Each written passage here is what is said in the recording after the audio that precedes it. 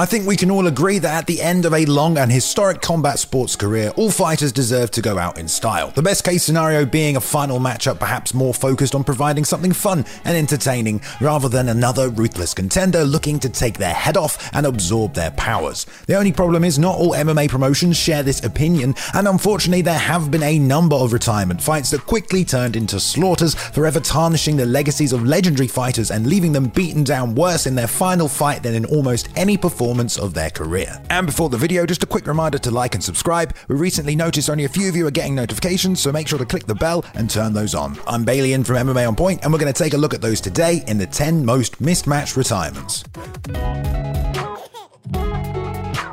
Number 10. Matt Hughes versus Josh Koscheck. In what truly was a battle between generational collegiate wrestling talent and a fight that would mark the end of the former welterweight champion Matt Hughes' career, the Draco Malfoy of the 170 division Josh Koscheck met the country boy at UFC 135 for some grappling action, or so we believed. Koscheck told media that Matt had been dodging him for some time and that he was stronger, faster, and a better fighter. Why are you running? Why are you running? And although he hadn't really shown that in his previous performance against GSP for the title, there were many doubts heading into a matchup about Hughes' ability to still compete at the highest level. Now 5 years since he last held a title, with several violent losses coming in that time. Hughes walked out accompanied by his coaches and colleagues from throughout his career, including Jens Pulver, Pat Miletich, Robbie Lawler, Jeremy Horn, and Tony Fricklin, among others who were all there to see Matt's final dance. Things started off okay, if by okay you mean two wrestlers standing in front of each other determined to test their boxing skills, resulting in both trading single jabs as boos slowly started to rain down from the audience. Thought this would happen. As soon as things hit the mat, however, it became clear Hughes had zero defense against the dominant top game of Josh, who walked through his guard and battered Matt into unconsciousness. Definitely a hard one to watch at the time after such a long and successful career. Number 9. Frank Shamrock versus Nick Diaz.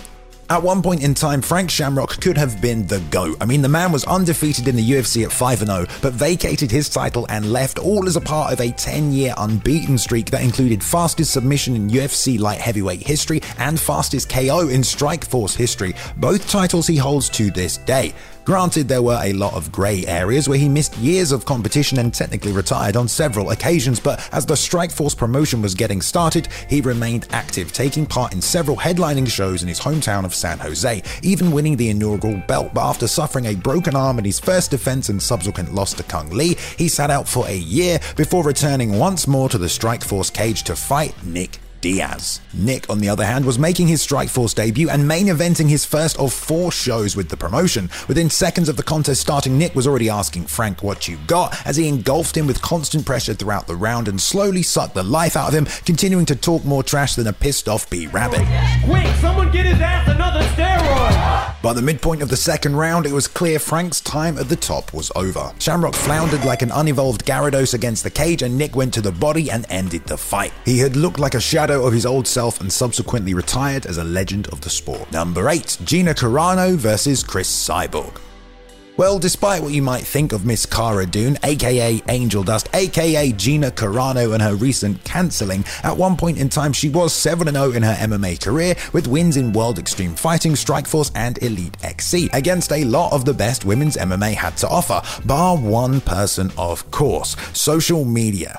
No, I mean the time-traveling robot of destruction sent to end her career, take all the media attention she created for women's MMA and take part in a violent charge to bring it into mainstream culture, Chris Cyborg. The odds makers had it even going into the contest, but after a minute of frantic scrambles and with the unrelenting efficiency that only her robotic limbs can provide, Chris brought forth the very fires of Mount Doom in an unending calamity of punishment that only increased as the round went on, making us all wonder how good that American Gladiator outfit and those incoming movie offers felt. At the end of all things, and after another failed throw from Gina, Cyborg mounted her and, as well as her clothes, boots, and motorcycle, took her very soul with her into oblivion, landing ground and pound that would make anyone on earth reconsider their career choices. Number 7. Johnny Hendricks versus Paulo Costa. I think for those of us that witnessed it, we were all surprised when the career of Johnny Hendricks started to fall apart the way it did, unless you were USADA, of course, or maybe Mike Dolce after he opted to stop working with him following his title loss to Robbie Lawler, or maybe you're one of those MMA fans that thinks USADA arriving and Mike Dolce leaving also go hand in hand. Regardless, from a guy who took George St. Pierre to the closest decision he has ever fought, a fight that many thought he won, to 4 losses in his last 5 fights, 3 of which he failed to make weight, even after moving up to 185 pounds, it was what it was. He had been a true force of nature whilst at the top, but now it looked like Johnny Hendricks' career had run its course. Time to start teaching dodgeball to average Joes on the weekend. But of course he deserved at least one more fight, to go out with a bang and give the sport a proper farewell. And as surprised as I had been to see his career seemingly disintegrate before our eyes, nothing could compare to the shock I felt when it was announced his next opponent would be undefeated Brazilian marauder Paulo Costa, a man who had obliterated his only 2 opponents in the UFC without breaking a sweat and somehow impossibly made middleweight whilst Johnny's prime had only been contested at welter. The first words out of Joe Rogan's mouth when the contest started: "They look like they're separated by 2 weight classes." But despite Costa's constant pressure, Johnny survived the first round. However, eventually when one of the sledgehammers Paulo calls fists made contact, and that's when it was followed by 20 or so more of its friends, Johnny showed tremendous heart trying to stay in the fight, but this one was almost over before it began. But then again, fighting men smaller than himself seems to be a common thing for Costa after his jump up to 205 against Vettori. Yeah, we absolutely tell you where to fight when this happens, yeah. He's going to have to fight at 205. I'm ready to come back to 185. This is my division. I promise you it's not. Maybe he'll be put in there with Ngannou for a taste of his own medicine. Number 6, Randy Couture versus Lyoto Machida. As one of the most decorated combat sports athletes to ever grace an octagon, when Randy Couture made another return to UFC competition, it was to no one's surprise. And when he said he wanted a shot at Lyoto Machida so he could try and solve the puzzle he presented, we all kind of got it. But as Lyoto himself put it, Randy was the start of his road back to the title, something that he had held less than a year ago, and he had scored a slew of KOs to get there. But perhaps it was the comedic delivery and fallout of the Goldberg patented Machida era that gave fans hope that the natural could get it done. In reality, and of course also hindsight, Lyoto would go on to continue a great career, featuring 2 more UFC title shots and become an even more dangerous fighter than he was that night at UFC 129. A 15-year age gap existed between the 2 men, and although we've seen Randy flip the bird to Kronos and get the job done anyway several times over, I have to admit it definitely caught up with him in this one. The always effective grinder Couture did the opposite of what we thought he meant by solve the puzzle, and spent the first round going strike for strike at distance with the Dragon, occasionally attempting a clinch, but the urgency to secure it just wasn't enough as he remained patient. By the second round he had found his timing, and as soon as Randy's feet stood still, he executed a crane kick straight out of the Miyagi-Do dojo and flatlined Couture. Randy really showed no achievable way of enacting his game plan, and it took the Dragon just 6 minutes to put an end to Randy's historic career. Number 5, Chris Leben versus Uriah Hall. The crippler really has been there, done that, and bought the t-shirt of MMA. From the first season of The Ultimate Fighter to multiple post-fight bonuses and 22 battles in the octagon, but like any athlete, 8 years in the UFC began to take its toll. With 3 straight losses, it looked like the end was coming near for Leben, and for a man who creates fun fights, we all expected an appropriate matchup to perhaps see out the rest of his UFC tenure. What he got instead was a young and up-and-coming contender looking to prove himself. Uriah Hall was fresh off The Ultimate Fighter, a show he was predicted to win but ended up dropping a split decision to Kelvin Gastelum in the finale. A couple of months later, he was again on the losing end of a split decision against John Doomsday Howard, and so the second coming of Anderson Silva, as we were promised, looked to be slipping away. The 2 men met at UFC 168, and from the get-go it was pretty clear it was a mismatch. Leben refused to halt his relentless march towards his own inevitable destruction as his face started to bloody under the flurry of Uriah's jabs he was eating. And as the first round was coming to a close, Uriah timed his lurching entry one more time.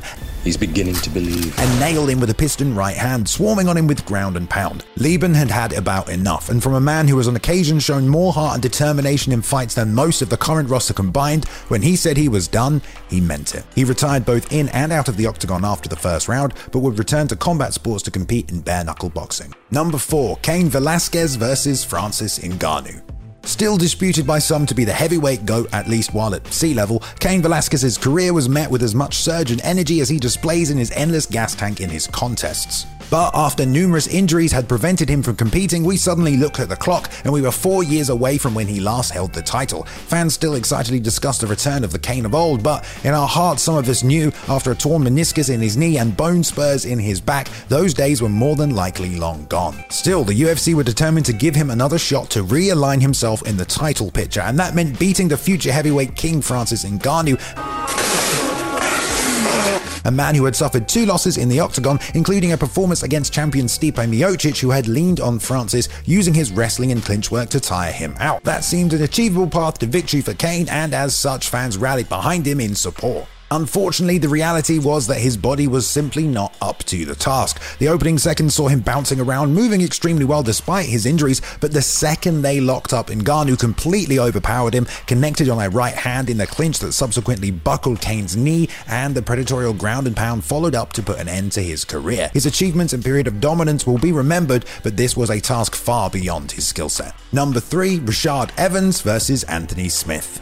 As undoubtedly talented a mind and martial artist as Rashad Evans is, he just couldn't seem to put things together towards the end of his career. After losing the belt to rival John Jones, Sugar found only 2 more victories in the octagon across the next 6 years, as age and injury started to catch up with him, and it seemed like the door was about to close on his career. After 2 failed attempts and 2 decision losses at middleweight, a weight class Rashad physically looked phenomenal at, it seemed he would never find his winning form again. But as one career ends, another begins, and a man who would go on to expand his own by starching other former UFC champions was just getting started in a new weight class in the UFC, Lionheart Anthony Smith. Although Evans had clearly slowed down, his losses hadn't been overly dramatic. He'd not been able to initiate much offense, but he wasn't exactly getting KO'd every fight either, apart from what Glover did, of course. Sadly though, sometimes that can be a wake-up call in itself. As soon as the contest began, it was clear Rashad no longer had the tools to compete with an athlete such as Smith, who controlled him with ease in the clinch before framing for a knee and putting an end to the show and violently Evans' career. Rashad would go on to do media and television coverage for the sport. Anthony carried the momentum of that win to go on and KO Shogun before challenging John Jones for the title.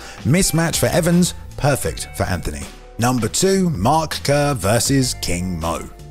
Much like the fabled Casanova, Mark Kerr was also known as a smashing machine, although of course in a completely different sense. Yeah, baby! The first 3 years of his career saw him go 12-0 as he hulked his way through the best heavyweights MMA had to offer, but after his inner demons and battles with medication began to take over his life, he would go on to win only 3 of his next 12 bouts. For most, it was hard to witness such a fall, and after turning 40 and losing by stoppage 4 times in 2008, he signed to fight now sport icon Muhammad Lawal, aka King Mo, who was 28 years old and 4-0 at the time. They met at M1 Global Breakthrough, with even the commentators noting that this was Kerr's last roll of the dice, coming in as a plus 600 underdog. Unfortunately for Mark, rolling the dice would imply that there is an element of chance in which he might pull off the impossible. In reality, the fight was sadly over before it began. Mo shot a single leg in about 10 seconds of the fight beginning, picked up Mark, dumped him on his head, and immediately beat him into unconsciousness like he'd been shut in an elevator with Ryan Gosling. What a legend Mark Kerr was in his meteoric rise through the world of mixed martial arts, and he battled right up till the end of his career despite all the adversity he'd faced. This was one hell of a mismatch though. Number 1, Ronda Rousey versus Amanda Nunes. Yeah, you could pretty much see this one coming, not only because of the total one-sided beatdown that took place, but to quote the great Luke Thomas, the promotional malpractice in its lead-up. Amanda Nunes now held the women's bantamweight title. She blasted Miesha Tate, who choked Holly Holm, who head-kicked Ronda, and she was set to make her return to reclaim her title and her throne as baddest woman on the planet. At least that's what the UFC promotion wanted you to believe. Joe Rogan himself spoke openly about this on his podcast, describing the promotion as being lopsided. We really hadn't seen it go 100% heavy towards the superstar, suggesting the fact WME had little experience promoting something without a predetermined outcome led to them throwing the spotlight only on Ronda. They did it the way they would do a movie. Yes. They did it the way they would promote a TV show. Even claiming that several executives believed she was about to wipe out Nunes. One of them didn't know Nunes' name, and they were calling her cannon fodder. But come fight night, it was a completely different story. With all the savagery of the beast from which she gets her name, she assaulted Ronda, stopping her in just 48 seconds. It was a complete shutout as she Kenny Powers her way to a perfect game. and she was in as the new face of women's MMA. For Amanda, it was exactly what she needed, as she would go on to have historic success, remaining undefeated across the next 5 years. Rousey retired in a complete mismatch. The sport had moved on without her, but she certainly helped pave the way. A big shout out to Luke Taylor for editing this video. You can find him and some of his amazing artwork on Twitter at cool2me_. Shout out to Ben Rosette and the excellent music he provided during the intro video. His music can be found on streaming platforms everywhere. There is a link in the description, and follow him at Ben Rosette on Instagram and on Twitter. Thanks so much for watching today, guys. Remember to like and subscribe. I'll see you in the next one.